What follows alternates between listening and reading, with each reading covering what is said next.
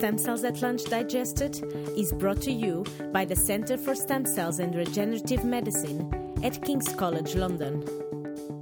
Hi, and welcome to Stem Cells at Lunch Digested. I'm Sergio Nien from the Centre for Stem Cells and Regenerative Medicine at King's College London. Today with me is Professor Jürgen Knoblich, head of the Knoblich Lab and scientific director of the Institute of Molecular Biotechnology of the Austrian Academy of Sciences in Vienna. Welcome, Jürgen. How are you? Very good. Thanks for having me. It's my pleasure. No, it's our pleasure, really.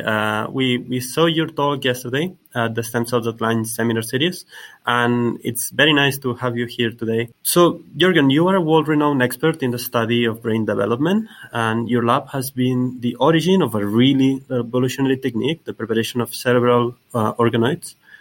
Perhaps I'd like to start by asking you, what is it in the brain that interests you so much, and why do you research on the brain? Well, for me, the brain is the most exciting and the most complex, but also really the most fascinating organ that nature has generated. And kind of studying the brain is like studying oneself. And I think that is really fascinating. I actually started my career in my master's thesis in a hardcore neuroscience lab. But then I did a detour to Drosophila cell cycle research because I met my PhD supervisor, Christian Lehner, who was just such a fascinating person that I decided to leave neuroscience and go there. And then for my postdoc, I wanted to do neuroscience, and I went to the JAM lab. But both Ivan and I agreed that I would continue to work on cell cycle and then worked on asymmetric localization of NAM. And then when I started my lab at the IMP, then I finally wanted to do neuroscience. But then one of the persons that were recruited right after me was Barry Dixon, and I immediately realized that he can do it much better than I can. So I continued to work on asymmetric cell division. But then when Madeleine Lancaster in my lab invented this cerebral organoid methodology, I felt, okay, now finally I've reached the degree of maturity to study the brain. It's very interesting that you've replied in this way, because I first came across your work regarding the asymmetric cell division of neuroblasts, so the asymmetric segregation of NAMP and all these things. In my lab, we do asymmetric cell division as well, and your imprint is all over the field, so it's difficult not to find your name in these like massive papers. I understand that you've worked in the past for a long time in Drosophila, and this is coupled now with these new techniques, the cerebral organoids, and a lot of in vitro stuff. So how do you think Drosophila can help us understand our own brain? So I think Drosophila is still, for me, one of the most important model organisms of all. And I absolutely love the precision with which you can do fly experiments. Now, moving to mammals, in flies, you do an experiment and you always get a clear answer. And what is even better is that then there's 10 other labs that are going to do the same experiment, and they're going to, for sure, come to the same conclusion. Now, that is not always true in mouse genetics. And so I don't know why that is. I don't think it is any more the methodology. I think, mammalian genetics has really evolved, and it's very precise as well. There is some intrinsic design difference. So take the protein that was for a long time very close to my heart, NAMP. In Drosophila, NAMP acts on asymmetric cell division. Period. Full stop. That's what it does, right? The mammalian system, it acts on, it has a function in the Golgi, it has a function in cell adhesion, it has a function in axon specification, then it has, in other organs, it has again different functions. And that shows you mammalian organisms are just so much more evolved that the same machineries are used in very, very different ways in the different tissues. And in Drosophila, you kind of get the condensate of the essentials. So understanding the function of a protein or a gene in Drosophila gives you a very, very good starting point. And in the mammalian systems, then it's much easier to ask, does a certain gene act in A or B, or to ask, what does it do? And that's why I think Drosophila has really led the way in many fields. For us, it was we studied asymmetric cell division in Drosophila for a very long time. Then we moved to mammals, to the mouse, and we looked at the machinery in mouse brain development. And when Madeleine joined my lab, I mean, she wanted to do mouse genetics. That we wanted to make a RNAi screen in mouse cell culture. And then we talked about it, and we came to this conclusion that, well, why doesn't one do this in mammals? And then the development of the organoid system, the whole idea to use Matrigel and all that was truly Madeleine's idea. But then in the end, I had to realize that, okay, I have, after discussing with Madeleine when she starts her own lab, after coming to an agreement that how we would divide up the cake, I thought, if I want to do this, then that's the only thing I can do. It's so complicated that you cannot have another fly lab next to it, and so that's why we moved. Yeah, I think. Well, I work on wind, so we realized that the importance of Drosophila, and we've realized along the way how easier it is to study a lot of the properties that wind has as a protein, as a factor that is distributed throughout the tissues in Drosophila, that are impossible to study when you look at them in the mouse and in other animals. So yeah, Drosophila is such a powerful machine. I'll change now topics a little bit, and I'd like to talk about these cerebral organoids. This is the work that you presented yesterday in the seminar. Could you tell us what they are, what do they do, and what sort of questions can you answer with this technique? Cerebral organoids are simply a three-dimensional in vitro cell culture that is grown from pluripotent stem cells.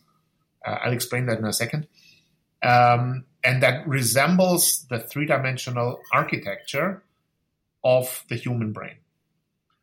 Now, what does that mean? Pluripotent stem cells are cells that exist during the very, very early stages of mammalian development. And it's the great work of Shinya Yamanaka that has allowed us to generate these pluripotent stem cells from essentially every human individual, well, whether healthy or suffering from genetic disorder. And so you can generate these pluripotent stem cells from a patient, and now we have a way to actually recapitulate brain development. Now, cerebral organoids are grown from these pluripotent stem cells by just aggregating the stem cells together, driving them along differentiation, and using a whole complex combination of tissue culture, media, and some extracellular matrix components that are called Matrigel. And then we simply rely on the self-organization ability of the mammalian cells.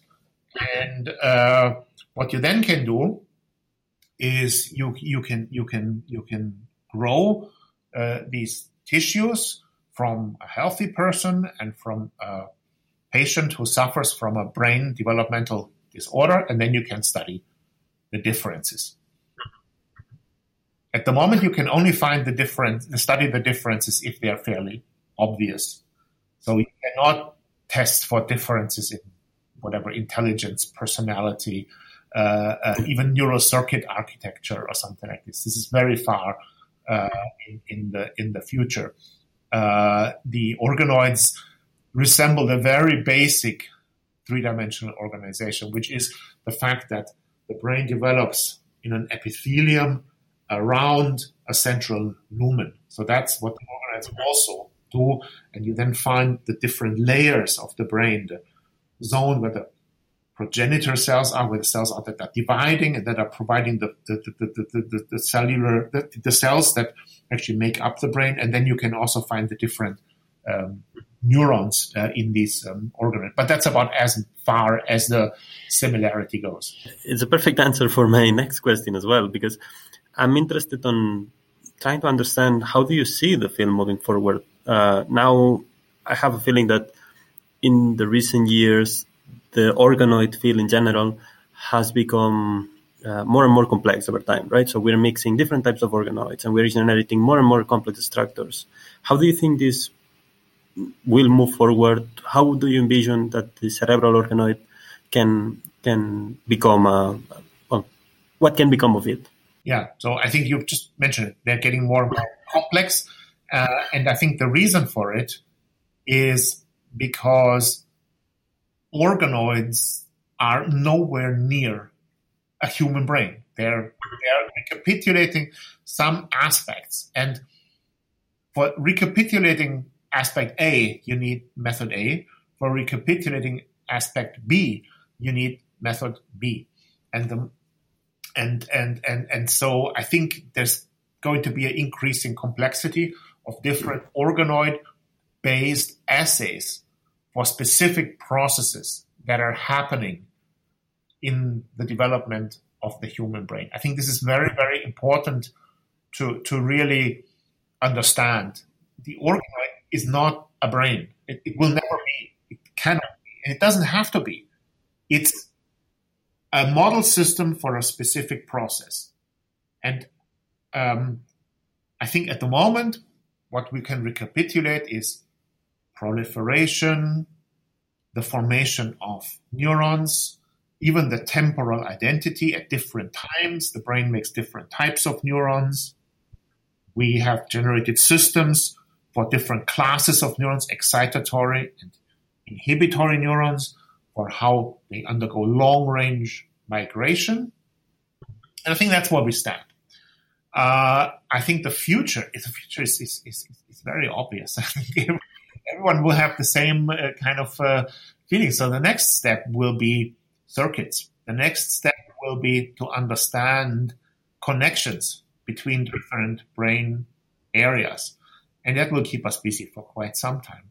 And then the next step will be functional processes. It will not be the entire function, but if you ask me to look forward for 10 years or so, I would not be surprised if you can generate organoids that can perform some learning process. Now, learning not as we know it, that there's a task that is learned, but learning as the fact that neuronal input changes the way neurons fire, the sensitivity of neurons. I think these kind of things, certainly. And that immediately then goes into processes like addiction. I think they are all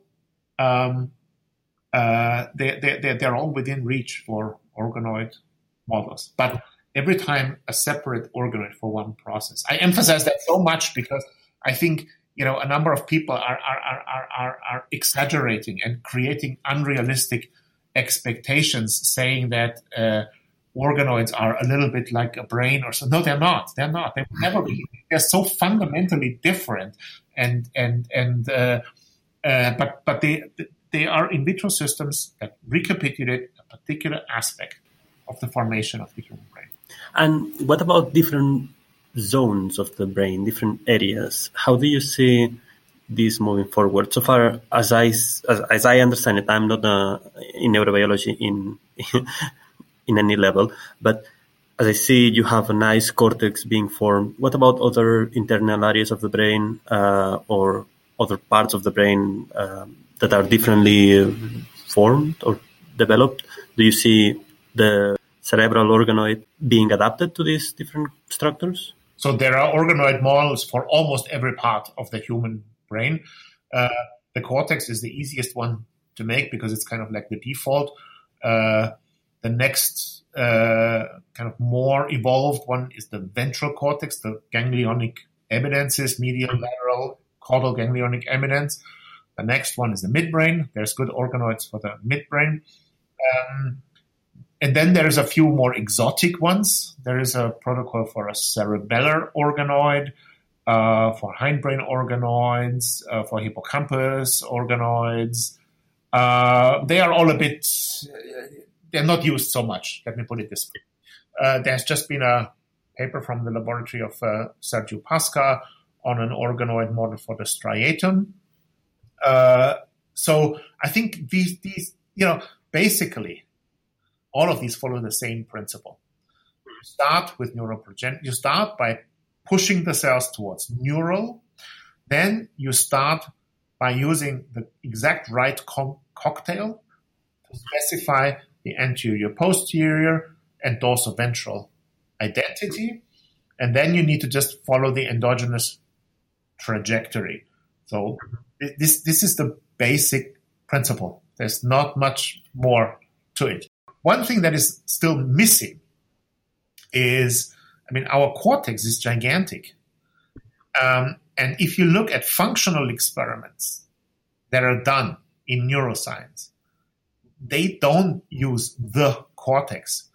They use the somatosensory cortex, or they use the motor cortex, or they use the visual cortex, and that we don't have. I think that would be the next step. Here's where I was going with that. I think that, in my opinion, and this links the last two questions as well, is the fact that you can combine different types of organoids and let them interact and let's see what happens with them opens the door for having organoids of different parts of the brain and really studying how the connectivity between these regions is happening, right? So if the next step forward is studying the function of the brain on organoids, it'd be really interesting to see how actually the coupling and the connection between different areas of the brain is happening, even in vitro.